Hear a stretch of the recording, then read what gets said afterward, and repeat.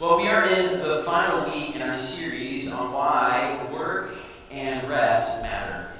Next week, we'll begin a new teaching series on prayer, which I'm super excited about. And one of the things that I want us to just say from the beginning before we even start there is that teaching series that we'll be starting next week on prayer is not going to be on the sort of how to pray properly type of teaching series. The heart of that teaching series is that we might share in relationship with God and cultivate intimacy with God in new ways. See, we believe in this church that there is a God who's created all things. He's created you, and He's created your life with purpose and a plan. And that He's revealed Himself through the person of Jesus. And you can know God and be known by God in an intimate way, in a life-transforming way. Oh man, let's just come to prayer. Should we just go? No, I'm just kidding. We're not going to do that. I'm not totally prepared, but you're going to want to come back, and I just want us to know from the get-go that this is all about knowing Jesus. This is all about knowing Jesus and being known and transformed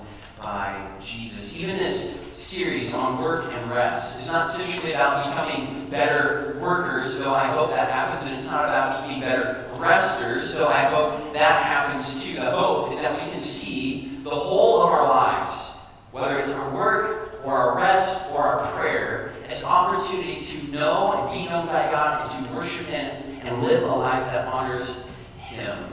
But this morning we're going to be concluding our series reflecting on rest. We will talk about my former days of fitness. I was like 25 pounds lighter than what I am, believe it or not, once upon a time. We'll talk about how only religious folks can turn rest into work. Then we'll talk about a police ride-along that I went on a couple of weeks ago, some Hebrew words, how Will almost killed me mountain biking when I first started at the church, and then a theology of napping will conclude our series this morning. 11,712. 11,712. That's how many seconds it took for me to finish and complete my first marathon. For those who can't divide 60 multiple times to that number in your head, which I can do very quickly, I'll prove to you right now, that turns out to be 3 hours, 15 minutes, and 12 seconds. For those who are unsure, no, you don't have to clap. No, you don't have to.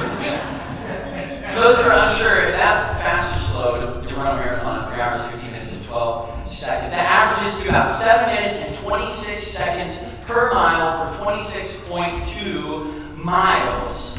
For those who are still unsure of what any of that is, I finished 64th place out of 2,897 runners in that particular race. No. I'm not the one. Just wait. You gotta get to the end here.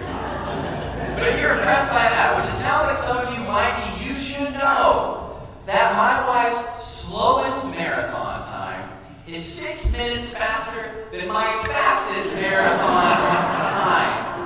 In her slowest race in a marathon, she won the women's race. Yes. And I know you're wondering what her fastest time was. Maybe you weren't. But 2 hours and 53 minutes. That means my wife could run a marathon, watch an episode of The Office before I ever finish a marathon myself. She's a beast. But in the past, Paige and I were both disciplined and committed runners. Her more so than me, obviously. But neither of us have found the time to train now with Levi in our lives in the same ways that we were able to in years past. Because training requires a lot of planning and a lot of discipline. To run the miles you need to prepare for a marathon, you end up running most days of the week. In fact, you end up running about 6 out of the 7 days a week, and on really long mileage days, you might end up running 2 different training sessions in a single day. But the favorite day for me when I was running and training for marathons was my rest day. This is the best day because there's no running that you needed to do on that day. But every training plan, every training, or every book that I've read on running, they all sort of incorporate into the training plan a rest day into every single week's cycle. See, rest is a really important part of training. But this is why rest is so important when you're training for an endurance event. It's important because it allows you and your muscles and your body to so that you can train more. You see, the rest day is included as a tool for training. Rest existed for the work that you were doing as a runner. And one of the things that I want us to say from the get-go is that if we aren't careful, it's easy for us to make the concept or the idea of rest as a part of our work, even in the way that we talk about it. We can sometimes think that the biblical idea of rest is a way of recharging our batteries in our lives so that we can do more work. Like a battery that drains from being used and needs to be recharged. It's tempting for us to think to ourselves that we've been drained all week, and in order to work again, we need to recharge our batteries. But this is not the biblical vision of rest. Rest, as it turns out, does not exist for our work. Rest exists for us to enjoy in and of itself. This is why Jesus says in Mark chapter 2, the Sabbath was made for man. Or as Eugene Peterson writes in that Message translation of that same verse, the Sabbath was made to serve us. The Sabbath isn't there so that it can serve our work. It exists to serve us. The Sabbath and rest do not exist for work, but for us. And it's not just easy for us to make it's really easy for us to make our rest about our work, right? But it too is easy for us to make rest work in and of itself, right? This is what was going on in Jesus' day. It's difficult to understate how important observing Sabbath and rest was to his culture and in Judaism in Jesus' time period. Sabbath was observed by ceasing work on a Friday night and ceasing your work until Saturday evening as well. From sundown to sundown, Friday to Saturday, the Jewish community refrained from working. And there were a lot of reasons why, and we explored some of those last week. But in order to obey the fourth commandment, observe the Sabbath, the Jewish religious teachers of Jesus' day attempted to answer a really simple question. What does it mean to work? If I'm supposed to stop working, what are all of the things that I'm supposed to stop doing in order to rest and honor and observe the Sabbath as I have been called by God? And the answer to that question created a whole list of things that Jews were not supposed to do, the things that Jews were supposed to avoid doing on the Sabbath. And trying to recall everything you're not supposed to do becomes a sort of work in and of itself. See, only religious people can make the command to rest its own kind of work in and of itself. But the problem with this approach to Sabbath rest, in my estimation at least, is that it doesn't help you get any closer to understanding the positive command, observe the Sabbath. God did not say, don't work, right? He gave it to us in a positive form, observe the Sabbath. Like imagine your employer gave you a job description filled with all of the tasks that you aren't supposed to do. Don't come into work late. While sort of understood that you shouldn't come into work late, it doesn't really inform you of what time work actually begins, right? You just know don't come in late, but you don't know what it means to be late. But imagine all of the tasks that might be included in a job description that was that long. How long would it be? All the things that you're not supposed to do in your job. And what might it include? The prohibitions might be don't wear jeans into the office and don't arrive to meetings with clients riding a unicycle. Those are equally valid things that you're not supposed to do in your job, but it doesn't help you get any closer to understanding what you're actually supposed to do in your job. And so the question remains for us, what does it mean to observe Sabbath? Okay, don't work. But what does that positive command mean? What does it mean for us to truly rest? What would that actually look like? Are we able to think of rest as something we practice, things we do? Or is it just things that we refrain from doing and avoid? Are we just supposed to avoid certain tasks, or are there things that we can do on the Sabbath and in order that we might rest? And how might we sort of come to a new understanding of this positive command that God gives us in the Ten Commandments to observe the Sabbath and rest? I think we find a clue as to how we ought to practice rest as early in Scripture as the first chapter of the Bible, Genesis chapter 1. A little extra credit here. So last week, we looked at the fourth of the Ten Commandments that's recorded in Deuteronomy chapter 5. Did you know that there were two lists of the Ten Commandments in the Scriptures? There's one in Deuteronomy chapter 5, and there's one in Exodus chapter 20. And did you know that in those lists of Ten Commandments, particularly with the fourth commandment, they are not written exactly the same? Last week we talked about how in Deuteronomy chapter 5, observe the Sabbath, the command, is grounded in the story of the Exodus. That is, God says, you need to observe the Sabbath because you were slaves and you didn't have a choice whether to rest and work. And now you need to rest because you have a choice. But in Exodus chapter 20, we're told a very different story. There's a different foundation for this command. In Exodus 20, verse 11, we're told to observe the Sabbath for this reason.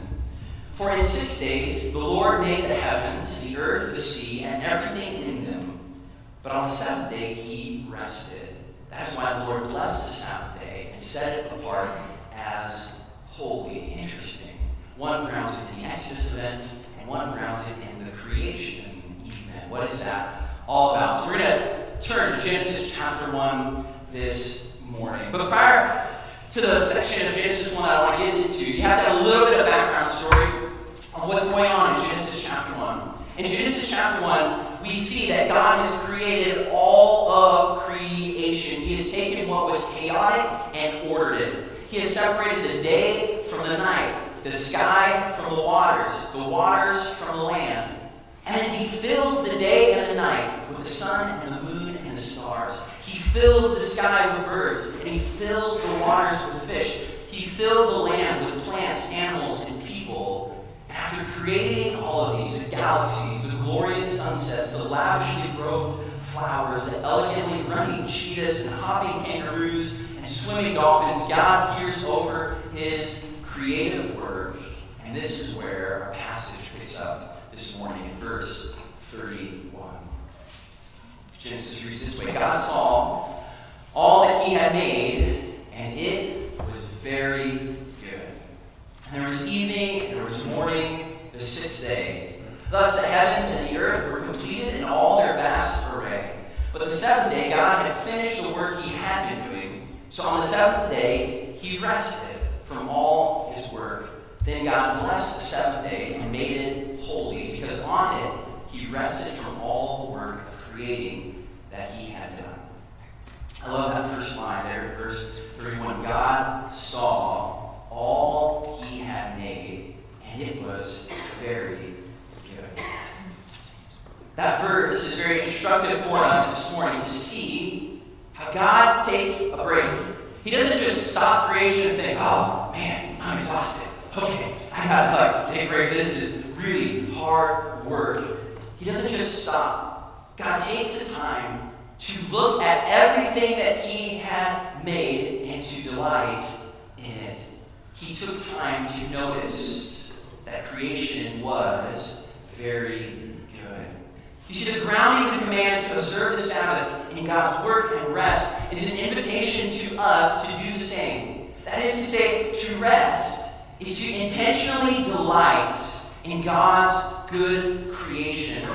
The observation of the Sabbath is to practice at least for 24 hours each week in affirming the goodness of God's world and the gifts that it offers to us. And I want us to consider this morning how building a regular practice of restfulness might invite us to delight in our circumstances, to delight in one another, to delight in playing, and to delight in the gospel in new and fresh ways. The other day, I went on a ride-along with the Ventura Police Department.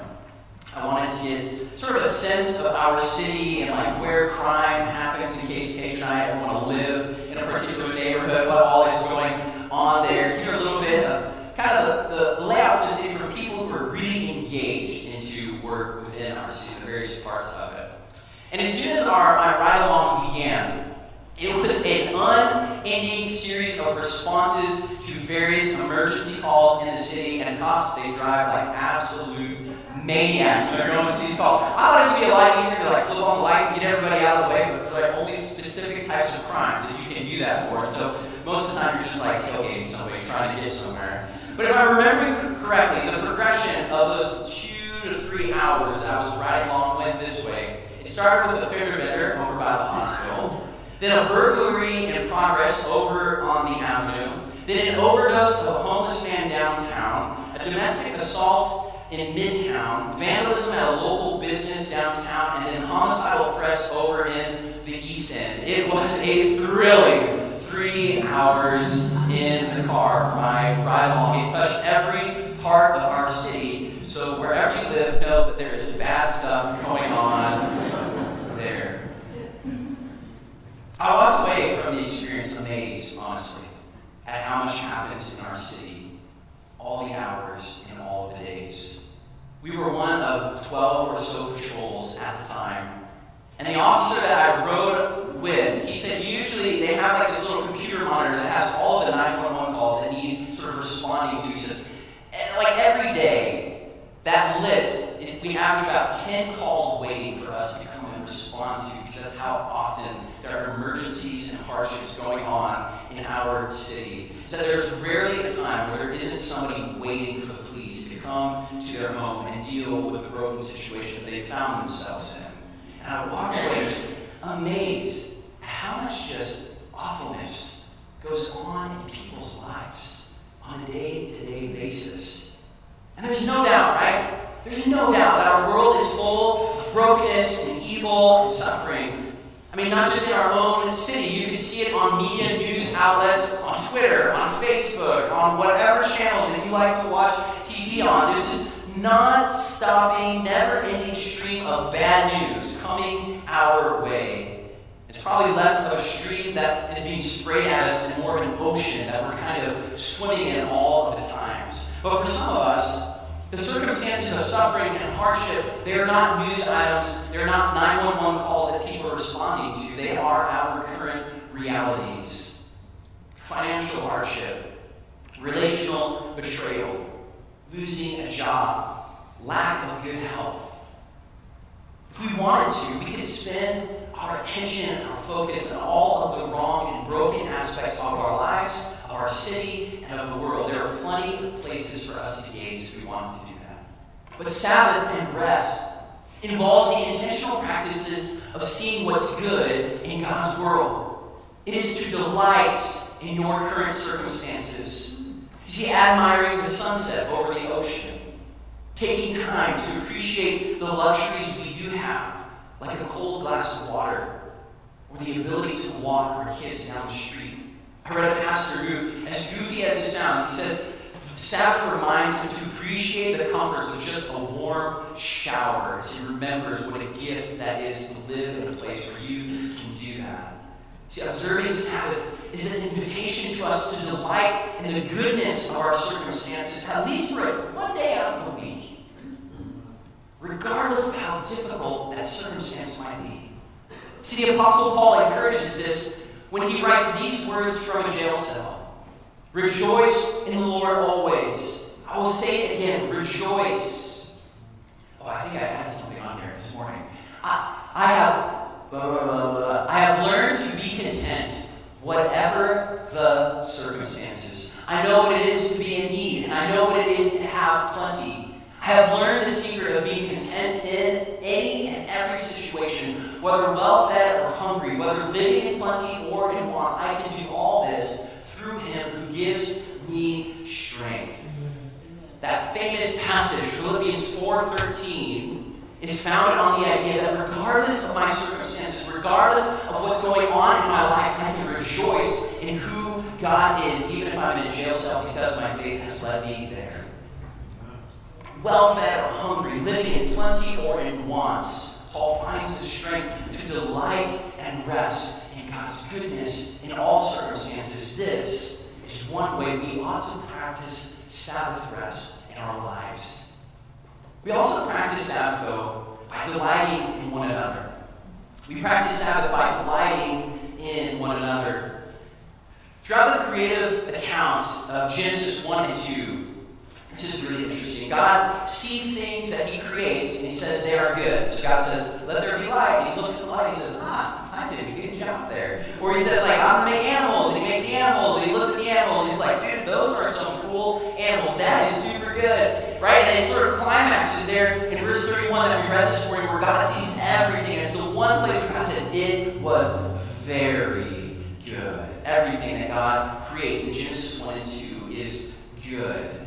There is, though, one thing that is said to be not good in the creation story. That one thing is loneliness. In Genesis chapter 2, what we see is that man, Adam, in that particular story, is living by himself, and God looks at that lonely existence and says, that is not good for people to be alone. And Sabbath is an invitation for us not to pay attention to our work and our projects, but to pay attention to people. The other day, I had a very convicting moment. In my reading and study, I learned that the Hebrew word that would translate presence, like God's presence, when you read that somewhere, is the same word that we translate as face. So like the face of God and the presence of God, these things are the same Hebrew word. And the idea of a person's presence being the attention of their face sort of pierced my heart with a sharpened arrow of guilt. How often am I physically with my wife? My face is hooked to a screen. How often am I physically with Levi and my face is in a book or attending to what's on the television? I'm physically present, but often absent with my face. And the question that is vague, that says, am I actually present if my face is not attending to those that I care about and love? You see, the invitation to rest is an invitation to delight in one another, to be fully present to people, our friends and our family. We eat and laugh and talk in order to be fully present. Sabbath is a day for undistracted presence with the family. One of the things that I try and do now when I hang out with Paige and Levi on Saturdays, I try and leave my phone at home so it's just not distracting me wherever it is that we are going.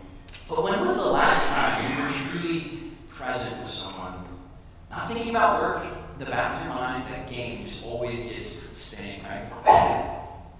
Not talking about chores, household things, and finances that you need to talk about with your spouse, but just simply being together, laughing, and delighting in one another. This is one of the reasons why it's so good for you to go to lunch with people in our church after service. It's an opportunity to delight in one another. The Sabbath is an invitation for us to be present fully, face and physically, with one another. Several weeks ago, Will invited some of us to go mountain biking for his birthday. It was really funny. He was so giddy and excited about it. I can talk about it because he's not here. But I had never been mountain biking before, but I've heard two things about mountain biking. One, it's a lot of fun. Two, everyone crashes eventually, right? And so I approached that Saturday morning with a little bit of like fearful excitement. Excitement for the adrenaline rush and like the speed of downhill riding a mountain on a bike.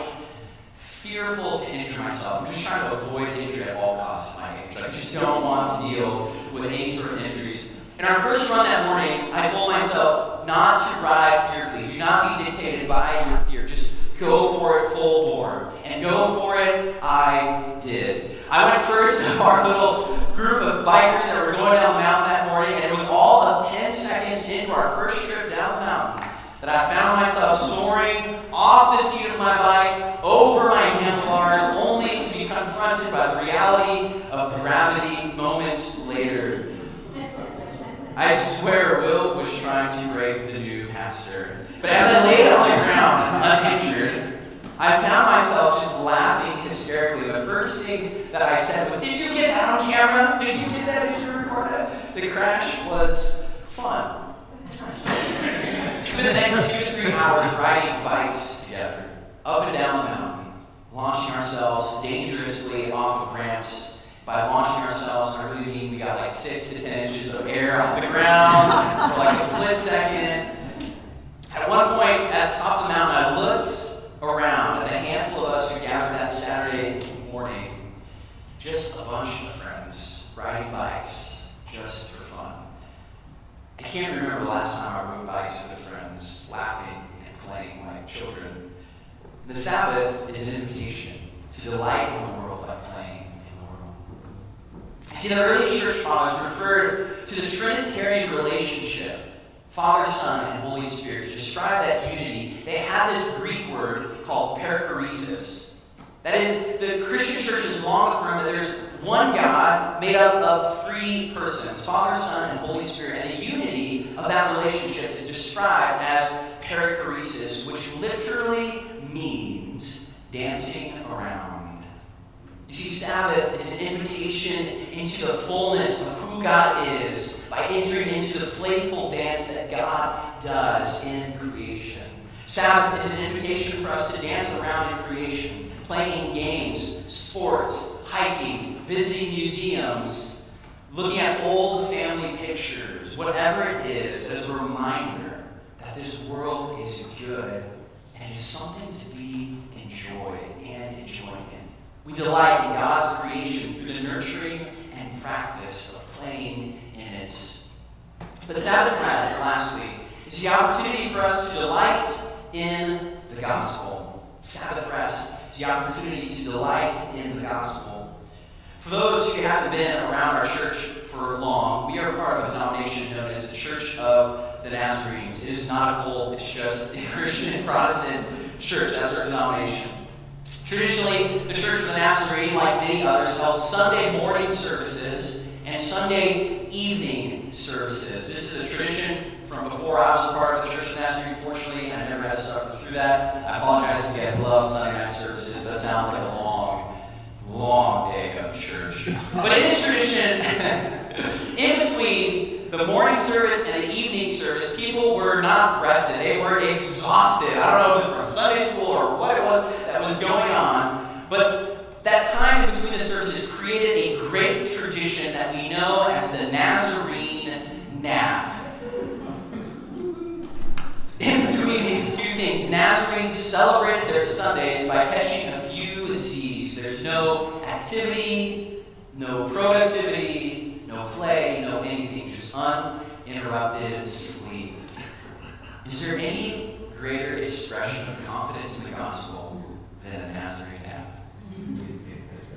The gospel is the good news that God loves and receives us just as we are, not as we should be. It's the news that God is taking imperfect, flawed people and doing His good, wondrous work through them.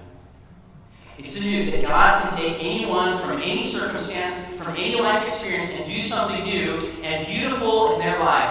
And this good news, this work for God, is not something we do for ourselves. It's something we receive from the gracious generosity of our God. We don't earn it, we don't deserve it, but in the gospel we recognize that we are enough. That no matter how big or small our lives seem to us, we are children of God. And there is nothing that you can do to make you more a child of God. Practicing a weekly Sabbath is a reminder that we don't work to earn the gospel. We don't have to work to earn God's love and grace. We don't have to work to maintain our identity as the children of God. It is something that we simply receive. It's something that we can rest in. See, in the gospel, we identify that we are enough because God has said so through His Son, Jesus. We delight in the gospel by sleeping. I wonder how regularly dedicating an entire day of your life once a week to enjoy and delight in the goodness of God's creation and God's gifts might form you in new and fresh ways. I wonder how you might see God's goodness in new and surprising ways by seeking to identify it for an entire day each week. I wonder how your relationships might be formed as you took an entire day just to be present with people, appreciating who they are and their uniqueness in your life. I wonder how your life might be invigorated by playing regularly, taking one day out of the week to do things that you enjoy for the sole sake of your own enjoyment and pleasure. I wonder how our feelings of inadequacy in the Christian life and faith might be combated by taking an entire day every single reminded of the gospel news that you are enough because Jesus said so. Would you, this is a big question, would you be willing to practice this kind of rhythm once a week for the next couple of months? As I was thinking about our church, one of the things that we have to do as a people, and we're following the way of Jesus, actually taking the instruction that he gives to us and implementing them into our lives. This is the way that God has chosen to form us into the likeness of his Son. And I wonder if you might be willing to intentionally try to delight and rest that God has for you once a week for the next couple of months, just to see what it's like. What might it do to your relationships? What might it do to the way that you understand faith and the gospel? Once a week, could you take 24 hours to intentionally delight in God's good world and of God's good gifts? Church, the call to rest is an invitation to rehearse the delight we will have in heaven. May our work and rest give the world a foretaste of the world that is to come. Amen? Let's pray. Father God, we are so grateful that you are a good God, that you do good work. You also invite us into good rest. God, I pray that you would give us the foresight, intentionality, and courage and faith to actually implement the things that you've created us to do. We trust and believe that as we do those things, we obey the commandments that you offer to us. That is when our lives and our church will bear the fruit that you have for us. So make us quick to obedience, God. We're so grateful that you are God. We're so grateful for the gospel. It's in Jesus' name that we pray. Amen. This morning, we're going to be receiving communion. I want to invite the ushers to come forward to receive these elements. As elements are passed, you need not be a member of this church to receive them. We only ask that you are a follower and a disciple of Jesus, even if today is the day that you made that decision. And I invite you to receive these elements, hold on to them so we might take them together as an expression of our unity as one body this morning. And I want to remind you all that there are 2 cups in each little holder there. You can take both cups. One has the red, and one has the juice for you. As we receive these, let me pray a prayer over these elements. Holy God, we gather at this your table in the name of your Son, Jesus Christ, who by your Spirit was anointed to preach good news to the poor, proclaim release to the captive, set at liberty those who are oppressed. Christ healed the sick, fed the hungry, ate with sinners, and established a new covenant for forgiveness of sins. We live in the hope of what is coming again. We gather as the body of Christ and offer ourselves to you in praise and thanksgiving. Pour out your Holy Spirit on us and on these your gifts. Make them by the power of your Spirit to be for us the body and blood of Christ, that we may be for the world the body of Christ, redeemed by his blood. By your Spirit, make us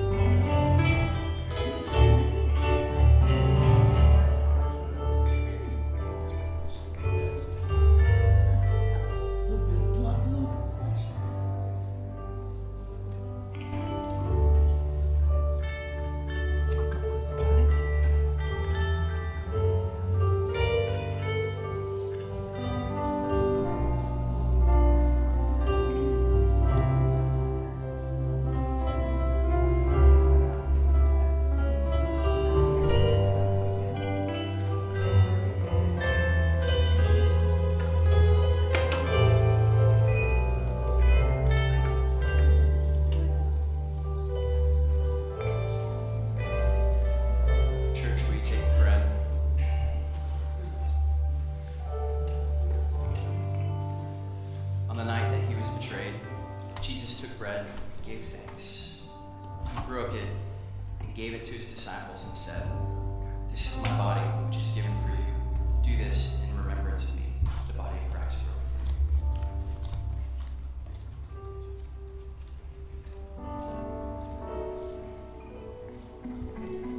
broken. Likewise, when the supper was over, he took the cup, gave thanks, gave it to his disciples and said, "Drink from it, all of you. This is my blood of the covenant, which is poured out for many for the forgiveness of sins. Do this in remembrance of me." The blood of Christ poured out.